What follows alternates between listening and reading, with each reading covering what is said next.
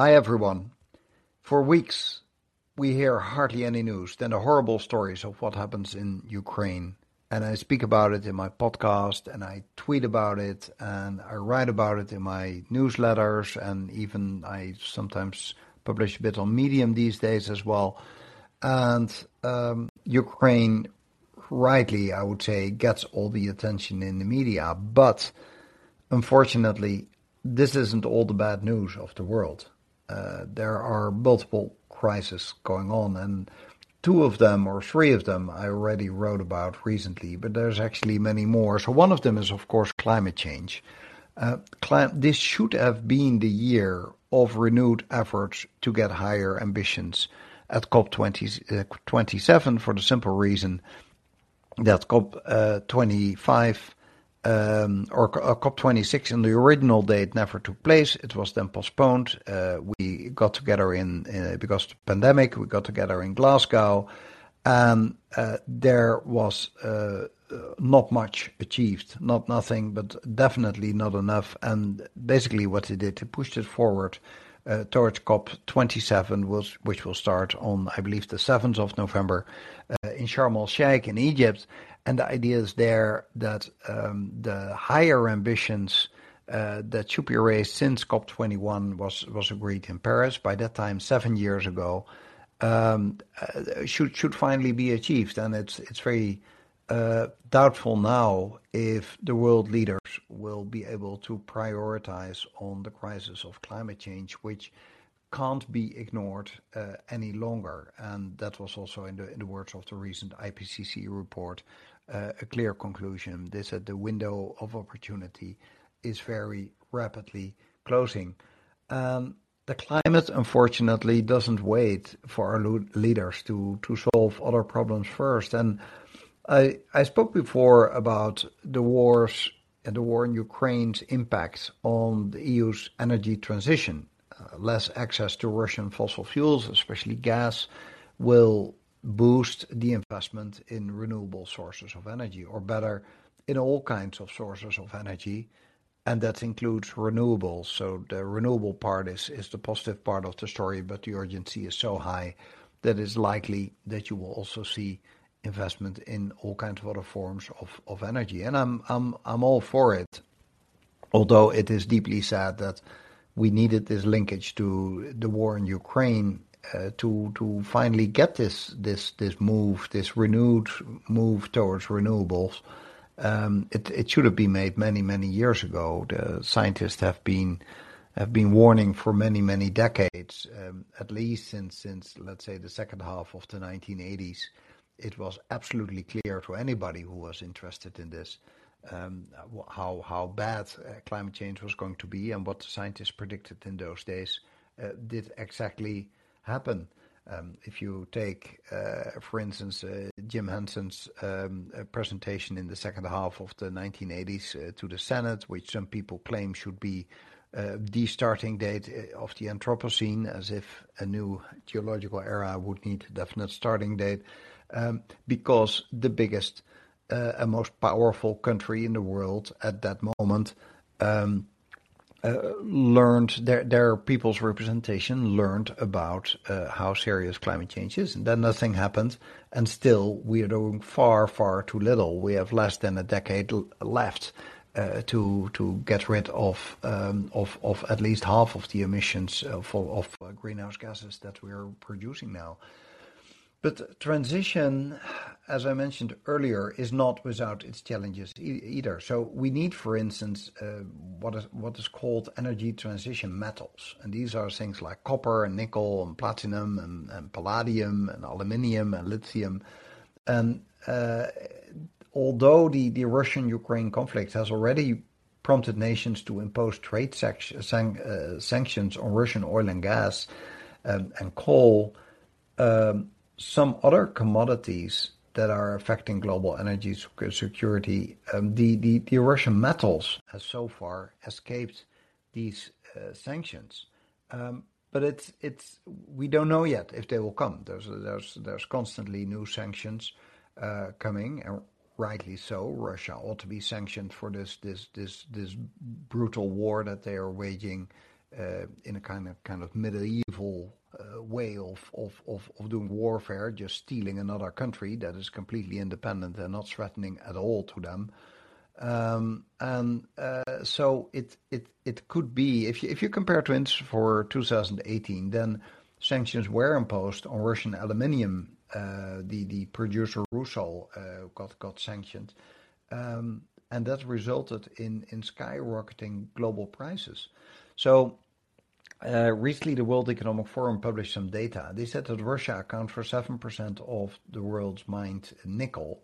And nickel is, for instance, a scarce metal that you need to make batteries for electrical vehicles. In the current conflict already pushed nickel prices up 250% in just 2 days. So Russia also produces about a third of the world's palladium, and that is typically a metal that you use in the car industry to control vehicle emissions.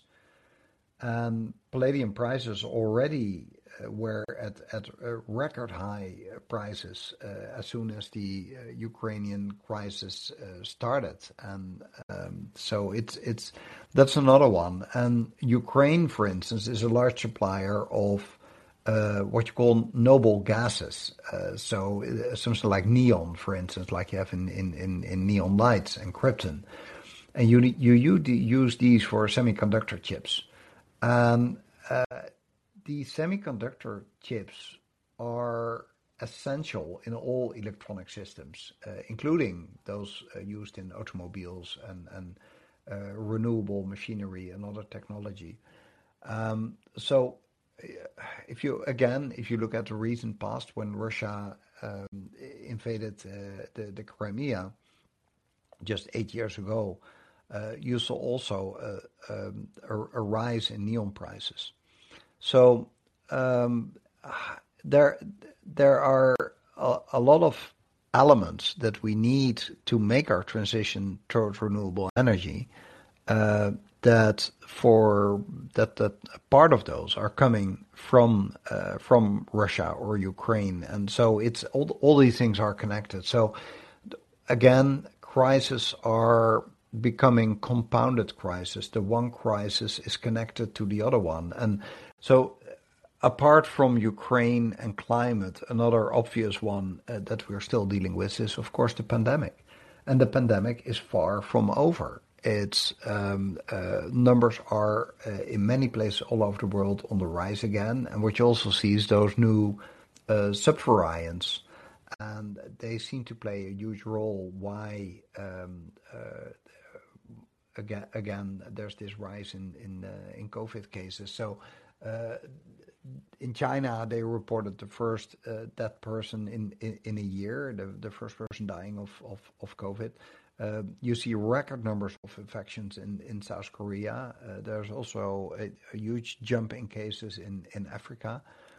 So the two strains that seem to be the latest chapter of developments on COVID are called Delta Cron and Stealth Omicron. So Delta Cron is, as you would guess if you listen to the name, that is a kind of a fusion between the old Delta variety, the very deadly one you remember, and the second part of the name, Delta Cron, reminds you, of course, of Omicron, which was not so much deadly, but it was especially very contagious. And this new variety, it's quite new. It has already been detected in France in early January, but only got seriously registered more recently. In the UK, there's only about 30 cases, for instance, that have been detected. And we don't know yet how dangerous this one is going to be. The worst thing you could have is that it's as deadly as Delta and as contagious as Omicron. Specialists say that a first calculated guess, but they don't know for sure yet, is that because of this growing human immunity to both kind of variants, both Delta as well as Omicron, they hope that this one will do relatively little harm. And now there's the other one, that is the one, this BA.2, or also nicknamed the stealth Omicron. This one's much better known. You've heard much more about it in the recent time. It was discovered in the UK last December, and they're still investigating a lot about this. But this one is the most transmissible strain of the coronavirus that we yet know in the world. For instance, in England, half of the new cases come from this stealth Omicron variety. It gave a huge surge in Denmark, which is the bad news. But the good news is also that this surge has relatively quickly reached a plateau and is now in Denmark receding. So that's a very interesting case, and that gives some hope that this one will not be as bad. Are these the last ones? Well, we don't know. It's not very likely, but let's hope that the trend is that slowly we will have the worst of this trend behind us, because we have so many other crises. And that was actually the title that I typed out, but then I lost it because I lost the whole connection of the podcast that I was making, and I quickly had to type a new title. The title now I see is just The World Crisis, but it was something like All the Other Crises in the World. A good overview of all kinds of crises that are taking place at the moment was, for instance, produced by the International Rescue Committee.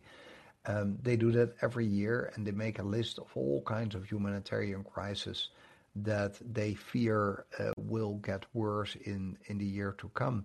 So they made the list just before the crisis in Ukraine exploded.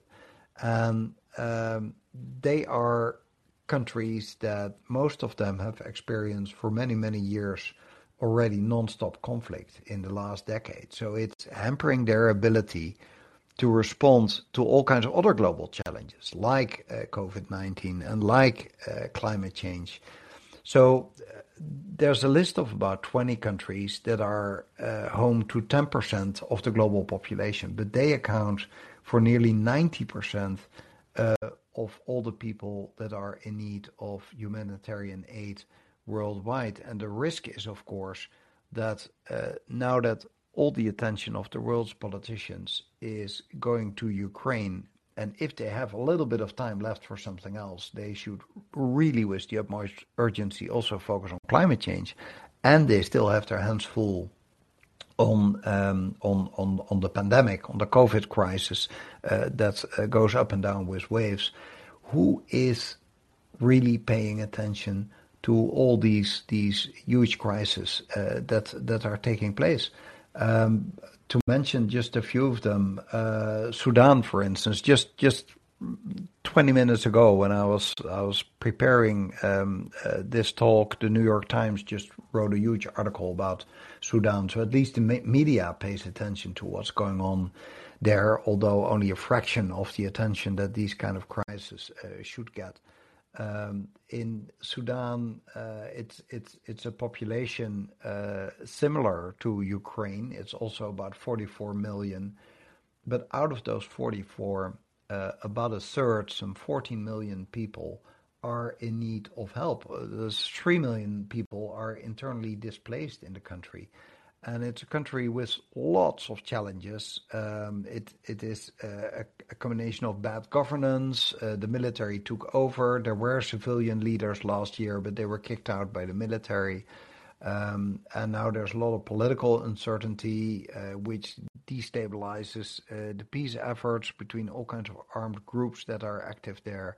Add to it the environmental shocks that the country has, the economic crisis, and of course the ones that I mentioned before, like climate and COVID. And I could maybe add to it inflation, which is not the typical kind of disaster that you're talking about, but inflation is also a kind of crisis that we are dealing with.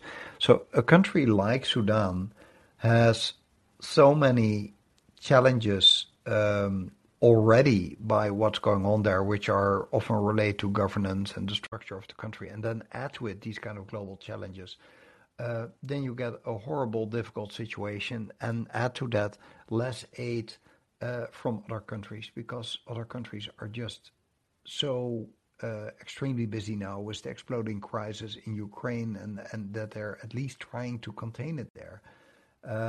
Take Syria. I mean, have you read anything about Syria in the past weeks, except for the fact that Russia is now recruiting soldiers of fortune in Syria to do their fighting in Ukraine, because Russia doesn't have the quick 3-day success that they were hoping for. But in Syria itself, it's a country with more than 20 million people. It is an absolute disaster. About 2/3 of those people are in need. About 7 million of them are internally displaced. Imagine that. There's one in 3 people is no longer living where they used to live. And it's of course a country known for its violence, for its instability, including the instability of its leader, who was just at the point of starting to make his very first friends again in the world and make international visits. And now Syria will again be in the news as the country that delivers the soldiers to do the fighting in Ukraine. But the country itself is still an absolute nightmare, and the world should pay attention to somehow stabilize or contain the conflict in Syria, but it hardly gets on the front pages again. Somalia is another one. I spoke about Somalia recently in another podcast, but there's again millions and millions of people that need help.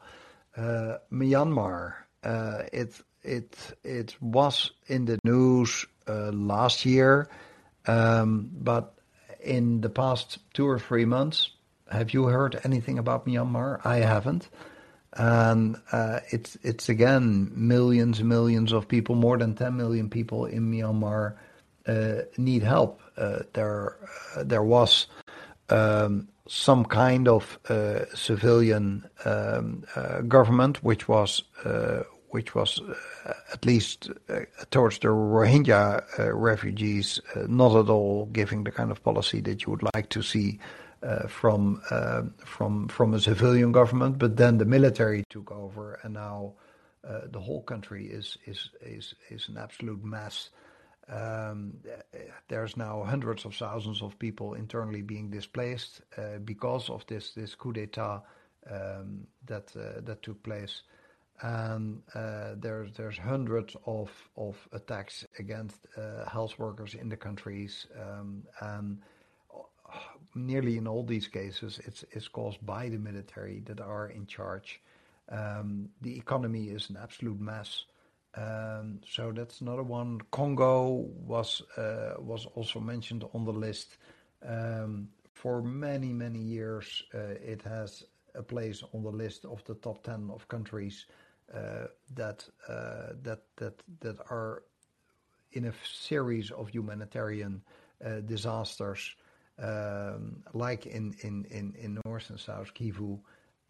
Add to that the Ebola outbreaks, add to that the bad governance, add to that all the armed groups that are fighting there.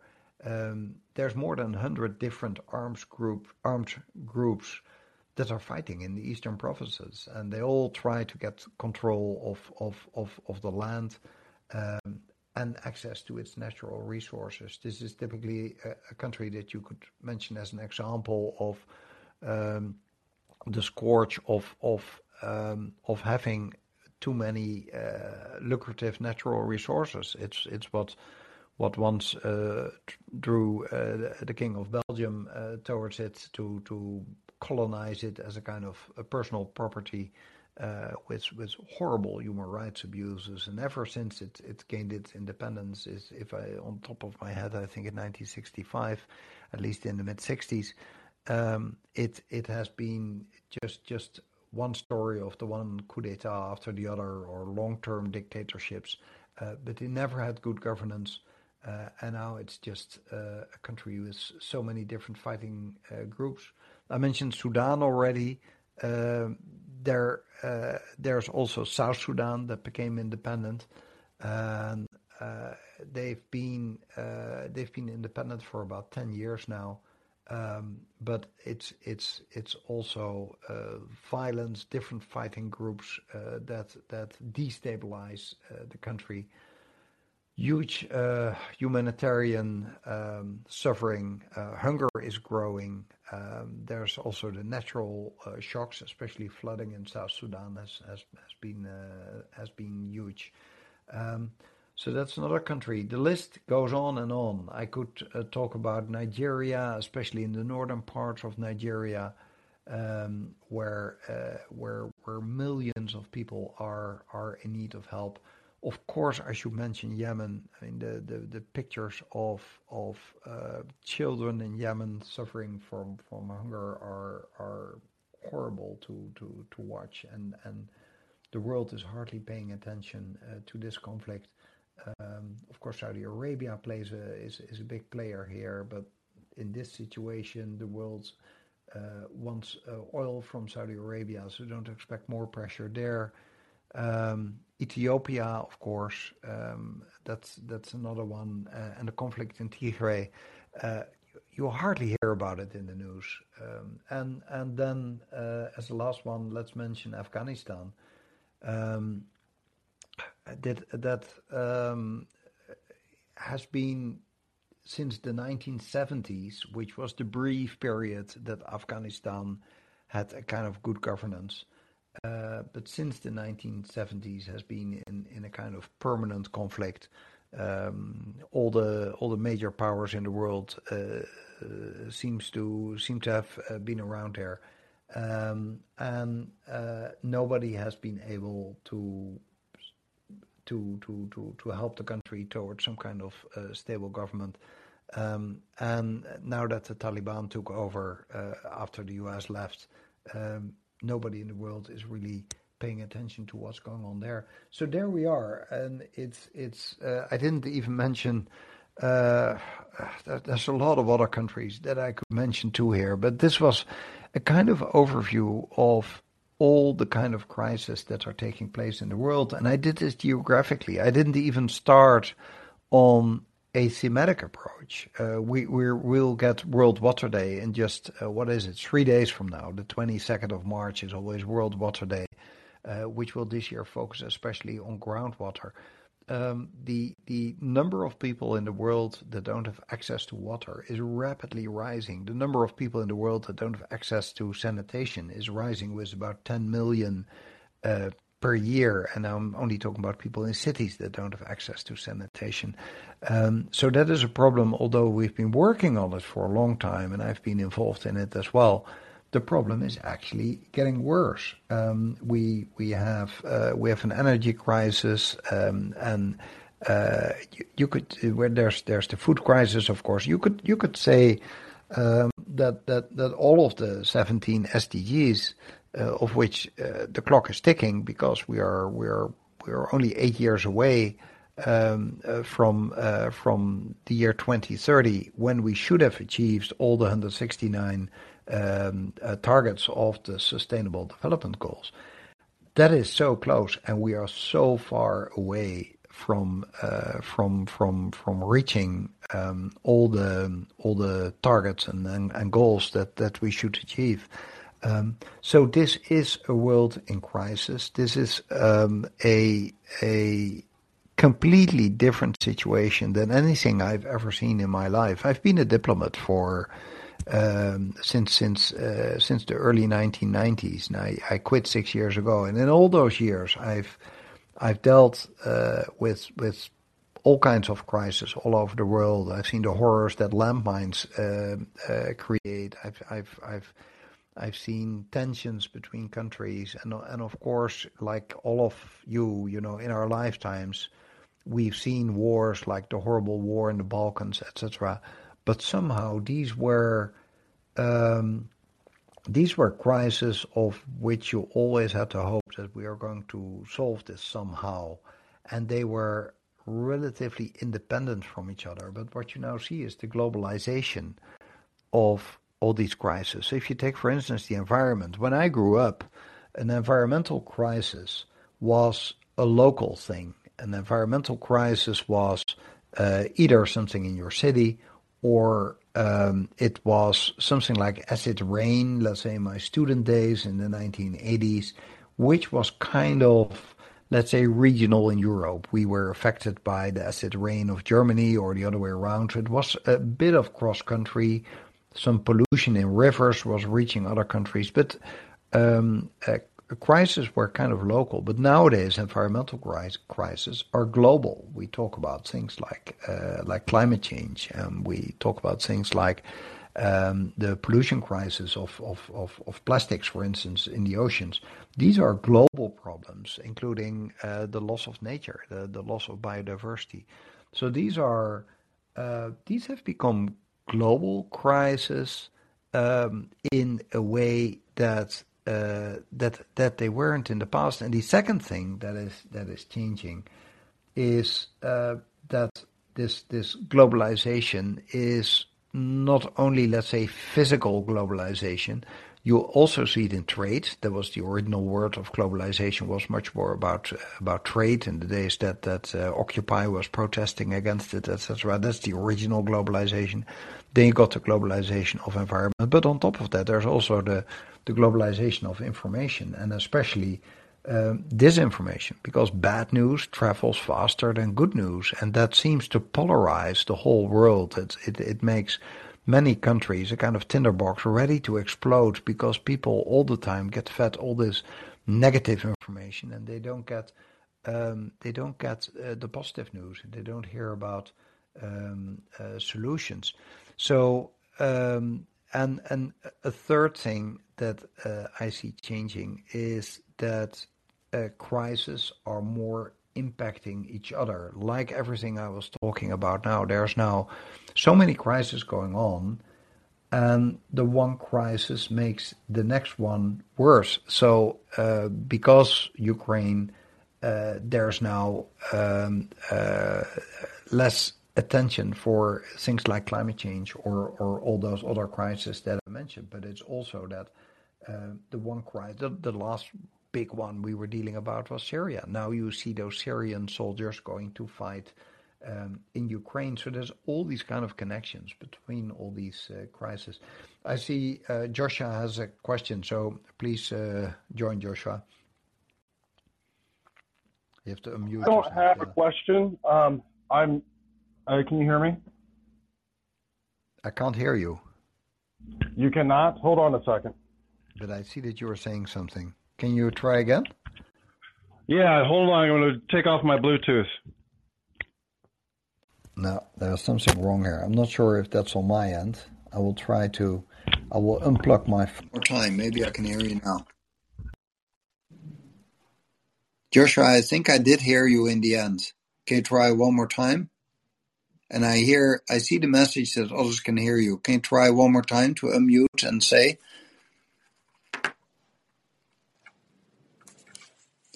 Can you hear me, Joshua? Yeah, can you hear me now? It works. Okay, I'm sorry. I've been a one-trick pony all week, probably across the globe at this point, and you can blame Astro Athens for introducing me to the call-in app. I've been studying hemp on my own, independent research for 6 years. It has a 12,000-year history. It can be grown for food, fuel, fiber, and medicine. We know this. I have no financial dog in this hunt. I have no Bitcoin. I have no hidden slush funds financing me to talk about this. I am not benefiting from it myself. I'm looking at it on a global basis. And I see it as something that from a peace perspective that we can look at so we can collaborate on it, the research of it, the growth of it. And I do not want to monoculture it. I want to leverage it the same way the ancient civilizations have to take care of their people and to potentially regenerate what we have degenerated. I know this is lofty, but quite frankly, in the situation we're in, we don't really have a choice but to have lofty goals at this point. And 2030 is coming really fast, especially when we're trying to go to war right now which is far more destructive for the environment than everything I'm talking about. Yeah, yeah. So which was the product that you mentioned? Because that word fell away in the first sentence for me. Hemp. Hemp, yes. Okay, yeah. So, I mean, I'm all for it to also look at the the kind of indigenous, not the right word, but let's say all kinds of traditional forces of food that we may have forgotten about. And yeah, hemp is a product that is already used in many ways. It's a lot of it's produced in Southeast Asia, but also in other places in the world. You can use it for packaging. You can use it for food. Some people like to smoke it. And it's hemp together with all kinds of, let's say, traditional grains and other wheat that can be used is interesting to look at. I think this is a situation where we should look at all possibilities that we have to make to reach more food, etc. And I think one good aspect of focusing on a product like hemp is that we should focus on non-animal sources of our food, because that is a highly inefficient way of feeding our people. That you first put agricultural food in an agricultural product into an animal, and then you're going to kill the animal and eat it, and that is on average a factor of 32 when you talk about a cow. So you put 32 times as much energy into a cow than you get out of it when you afterwards kill it and eat it, and nor does the cow think it's very pretty. So it's so focusing on traditional agricultural products and see if you can use them. Yeah, that's clearly that's a good point. Are there any other questions, by the way? You guys know how to do this, right? You have to raise your hand by pressing on the call in button. That is not on my screen, but must be on your screen, I think, at the bottom right. And I'm not trying to. Can you hear me? Yeah, I can. So, okay, so we're on together. So I don't want to dominate the whole call because I do that too much. The reality is, what if we do it without tariffs? Because the sanctions that we're putting on, mostly the global South, are not helping us have less enemies, and there's far more of them than there are of us, by the way. Just by numbers. And we've been doing things to the detriment of all of us for, I don't know how many generations now, and it's probably time to stop. And there are future uses for this product as well. And that is known, and there shouldn't be intellectual property rights upon it. So no tariffs, no intellectual property rights. And one final thing, can you explain to me what food deficit requirements are within the WTO? Are we telling countries what food they cannot and could or cannot grow, and whether or not it can be coming from Monsanto, for instance? Yeah, so on that last one, no, WTO is not giving advice on or does not determine what kind of food people should eat in which country. So whether you like GMO food or not, and there's a lot to say for both sides of the argument that I don't want to go into right now. But I have sympathy for both sides on what they're fighting for. WTO is not dealing with that, so they are not setting tariffs because they believe that it's either better for your health or whatever. WTO tries to improve trade all over the world, and that part of that is exactly what you are saying, to get rid of trade barriers. If the ultimate idea is that if you have free trade, you have a better functioning economy in the world, and everybody can then focus on what they are best capable of producing. But there are situations that you need to work with tariffs. For instance, you can imagine, let's say, a poor country in the world that tries to develop what they are good at, that they first have to develop their own home market, and that they are not capable of doing that if countries from the West are flooding the country with a subsidized and cheaper product, so they never get a chance to develop their own home market. So in that sense, from a development and a humanitarian perspective, as well as a perspective of fairness, then you can say for a certain period there's something to say about putting on prices there. I saw, by the way, a message popping up by Mara. I'm not really sure how I can read that again, but that somebody wanted to ask a question about Nigeria, but I'm not sure how I can read that. Oh, here we are. There is the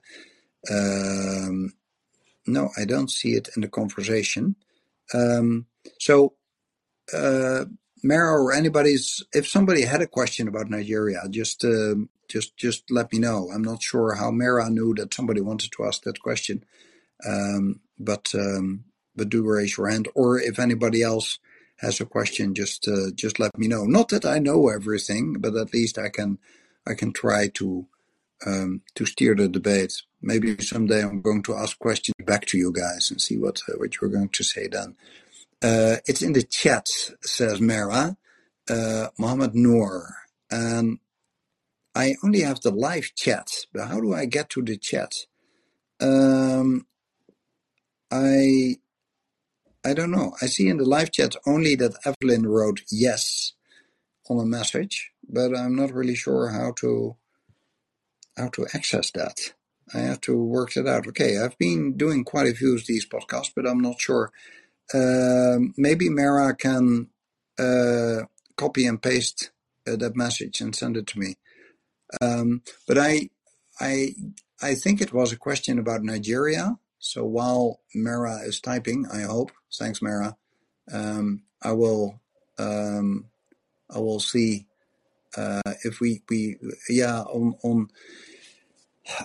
on Nigeria. Let's just there we are. The Nigeria crisis. So okay, thanks Mara, you're a great help. So on Nigeria crisis, I mean, this is a country where it's a giant in Africa, of course. Together maybe with South Africa, these are the two biggest countries. And I think in many ways, in population size, it's more than 200 million people of a rapidly growing population. And there's more than 8 million people that are in need in Nigeria. A lot of them are actually in the north of the country. They've now had more than 10 years of conflict, especially in the northeast of Nigeria. That got a lot of attention. But you see that this conflict is also spreading to other parts of the country. It's a mixture of crime, combined with let's say more you might call political or religion tensions, that you also saw in the northwest, and it just leads to an enormous humanitarian crisis. There's separatist activity in the southeast that Nigeria has dealt with much longer ago in the past when I was really young, but it's again taking place now as well. And there's a lot of security crisis, but it's fueled by a level of poverty, income differences. There's the social marginalization, and of course, I mentioned this crisis already several times. Climate change is also impacting Nigeria. For instance, a case where I've been reading and talking on quite a bit is in the Lake Chad area, where you just see that there's less and less water available, mostly because of climate, also because of use of water, because there's more people, more water is used. And what you see is that tensions are increasing, for instance, between the nomadic herdsmen and the farmers that are living there. So that's also going cross-border. There's 4 different countries that border on Lake Chad. So you see all these tensions growing there. So what you also see is that there's restrictions to humanitarian access. There is now 1 million people living in that area in inaccessible conflict-affected areas. And then there is clearly criminal activities taking place in the northwest. So that is a new humanitarian crisis. And so there you have it. You have in the northwest this kind of crime taking place. In the northeast, you have this whole Lake Chad area. You have the political unrest in the southeast, and on top of that, all kinds of humanitarian crises like the move towards the cities. So the urbanization that is taking place at a rapid pace, and it will be impacted by sea level rise as well.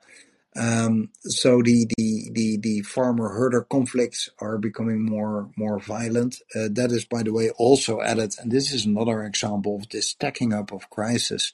If you go back to the summer of 2010, when the harvest failed in Russia and Ukraine and Kazakhstan, and the wheat prices were quickly going up, what then happened was that the food prices were soaring to really high levels. They became like wheat became like twice as expensive, and then there was one of the factors that created all these uprisings in what we then call the Arab Spring in springtime of 2011.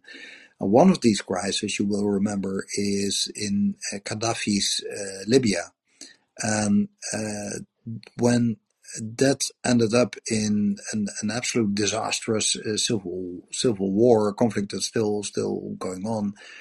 Huge weapon stockpiles were plundered by the people. The weapons from the army ended up in the hands of the people, and that gave an added flow of arms from Libya to the south. And that's a typical another example of how the one conflict, originally crisis, is then fueling another or sparking another conflict, which was the Arab Spring. And that is then the results of that crisis is now also fueling the tensions in the Sahel countries, including northern Nigeria. So yeah, this is typically an example where a lot of these crises are all coming together. I'm no expert in Nigeria, so I'm combining here things that I've read and spoken about in the past. But I'm sure if you search for it, you'll get much more details about what's going on in Nigeria. So yeah, that's a bit the kind of thoughts I wanted to share with you. Oh, there's Evelyn. Hi, Evelyn. Please join. Can you unmute yourself? Bottom right, the button. Yeah. Yeah, sorry. It's a bit late here, so anyway. I was just wondering, I don't know if you can answer that, but of these crises that you mentioned, which of them are directly or maybe just indirectly linked to the climate crisis, and or is there any that are not linked at all? Yeah. Oh, that's a good question. Second one's more challenging than the first one. So generally, I believe that no war in the history of mankind has just one single cause. It's not that the beauty of Elena caused the Trojan War, or it's not that the invasion of Poland in September 1939 caused the Second World War, nor that the murder by Principe of Archduke Franz Ferdinand in the summer of 1914 caused the First World War. I mean, people are still writing books about why the First World War really broke out.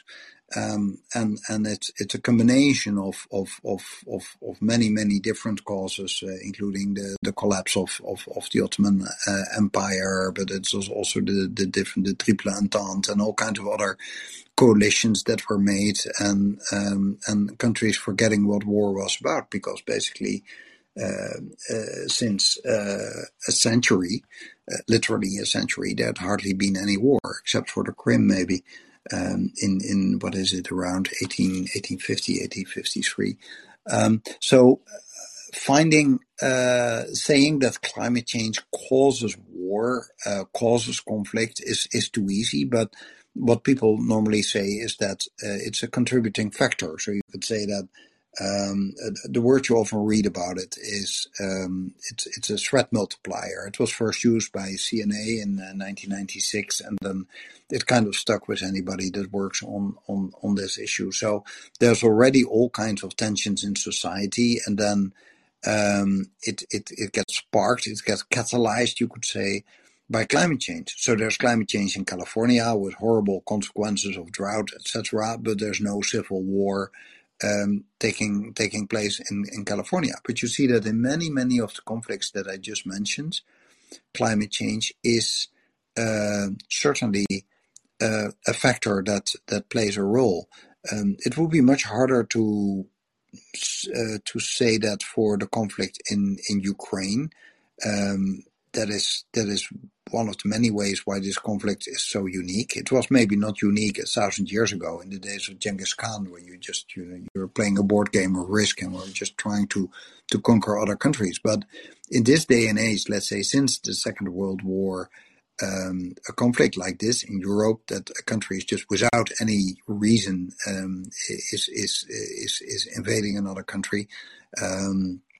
Whatever reasons the invading country is giving for this, that is really that is unique. But all the other conflicts that I mentioned, the whole list of many African countries that I mentioned, not one of them is not affected by climate change.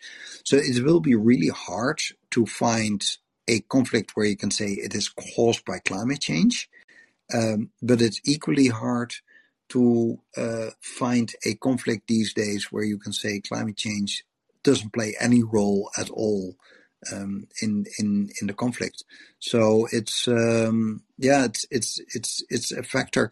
What I will predict for this year, and it's a dark prediction, is that because of the war in Ukraine, food prices will rise worldwide, and because of rising food prices, there is, I can't say that we will therefore definitely see conflicts, but I would say there's a history has indicated that there's a much higher chance that we will see conflicts in countries very, very far away from the conflict itself. It's an indirect link.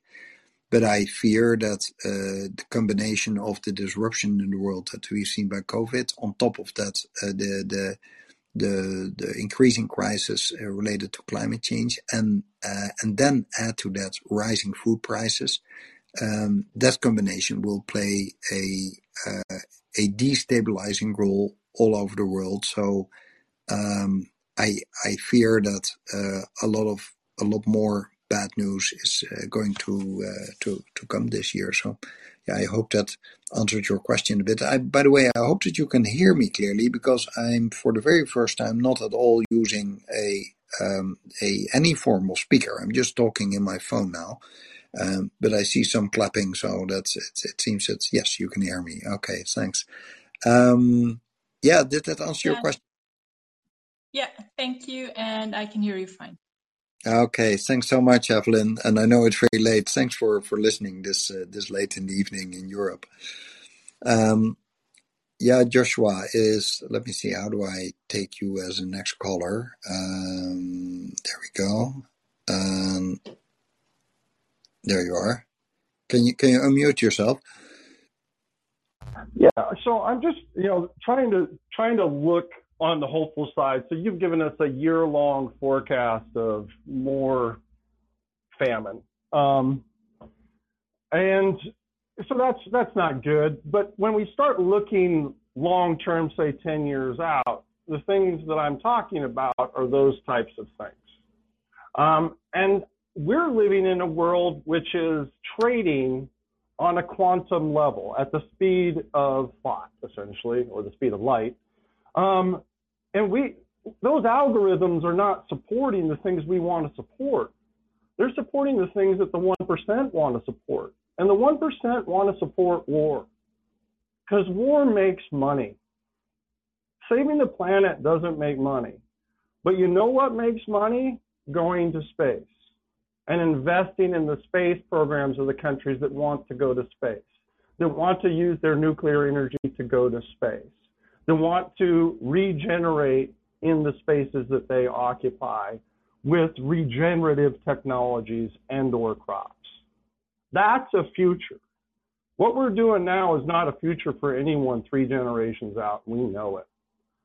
And if you want to think about things from a non-white perspective, you can't be thinking at a quantum level. You have to be thinking 210 years out, 1,000 years out, 10,000 years out.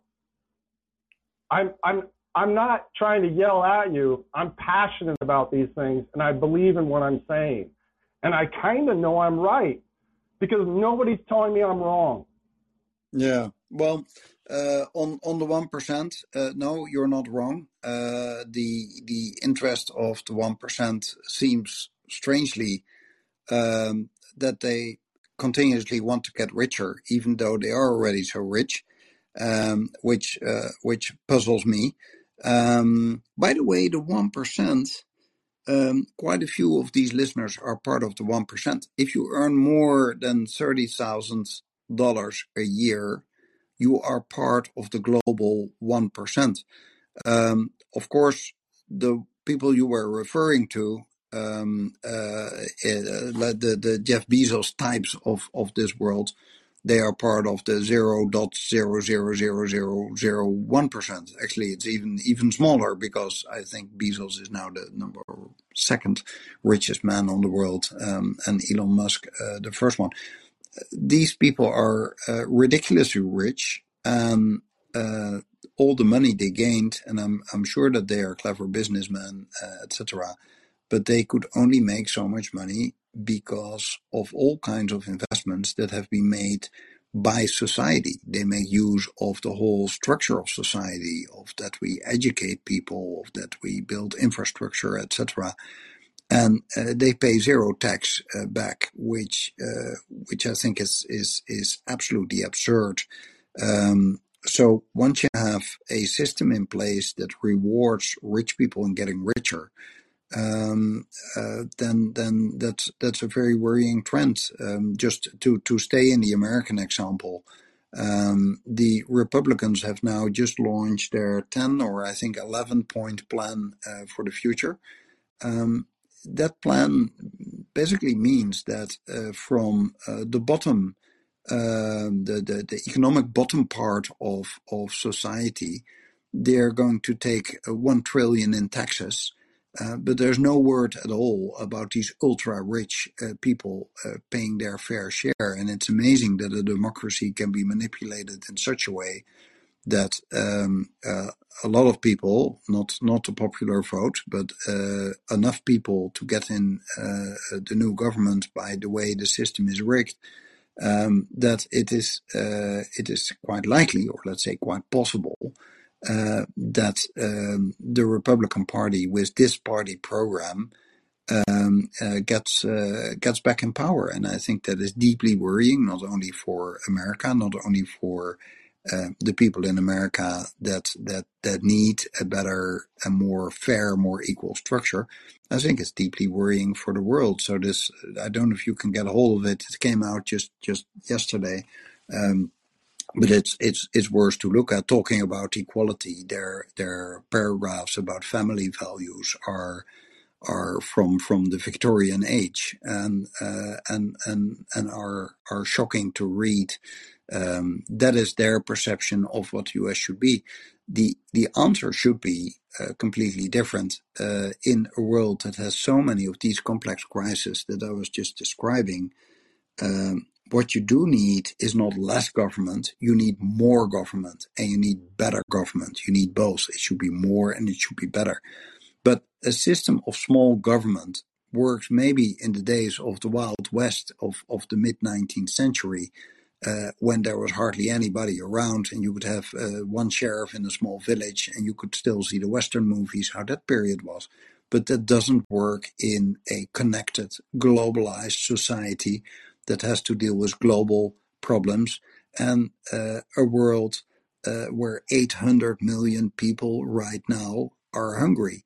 That is just so absolutely unfair that there's now people walking around on this planet that during their lifetime managed to earn more than $200 billion, literally, and they don't pay tax.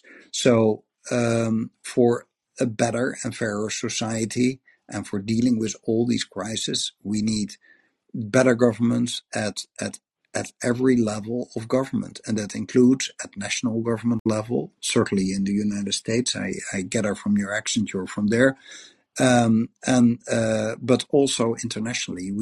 This is a time where we need more multilateralism. We need more cooperation between all countries in the world, because many of these problems are impossible to solve. If my country, the Netherlands, would single-handedly say we are going to stop whatever crisis, let's say the plastic crisis in the world, it does make a dent in the problem if the Netherlands would produce less plastic or use less plastic, or if we would filter our water before it comes into the ocean, because there are still a small 200 other countries in the world that are doing the very same thing, and that is not the way to solve it. So you need, in a connected world, you need to connect to other people. If problems are connected, government should be connected and people should be connected.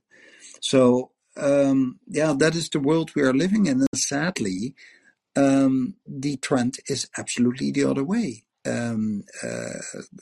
Governments are increasingly less listening to scientists. People are increasingly more listening to all kinds of voices they pick up in the social media that are coming with all kinds of extremist views. Generally, you solve problems by finding middle ground. You don't solve problems by going to the extremes, but you see on both sides, as well as on the political right as on the political left, that people tend to go to the extremes, and that is not a way to solve your problems. I mean, look at whatever in your own family structure or something. If there's a fight about whatever, who's going to do the grocery shopping, and the people involved move to the extremes, I'm never ever going to do groceries and you should do it the rest of your life. That is not the way you solve a conflict in a family. You say, okay, you do it today and I will do it tomorrow. And that is the way you should do international diplomacy. That is the way you should solve the problems in the world. And I referred earlier in this talk to the time that I grew up and that I was busy with diplomacy, etc. We had a lot of problems, but we've never ever seen so many at such a scale, all together, all impacting each other, and it deeply worries me. I'm looking at the clock. We could go on for hours, but I haven't eaten yet, and I know that some of you are listening that really need some sleep, because I see at least 3 of you that are living in Europe. So most likely I'll be back tomorrow night, and we can talk about this further and maybe find a few more issues. So if it's okay for you, I would like to end here. I hope that you enjoy. I cannot say that you enjoyed it, but I hope that it was somehow useful to share these ideas. Thanks so much for listening in, and I hope to be back tomorrow, and I hope that you are there too. So thanks so much for joining. Have a good night in Europe. Have a good evening if you're listening from America or wherever in the world you are. Thanks a lot, and hope to see you tomorrow. Bye bye.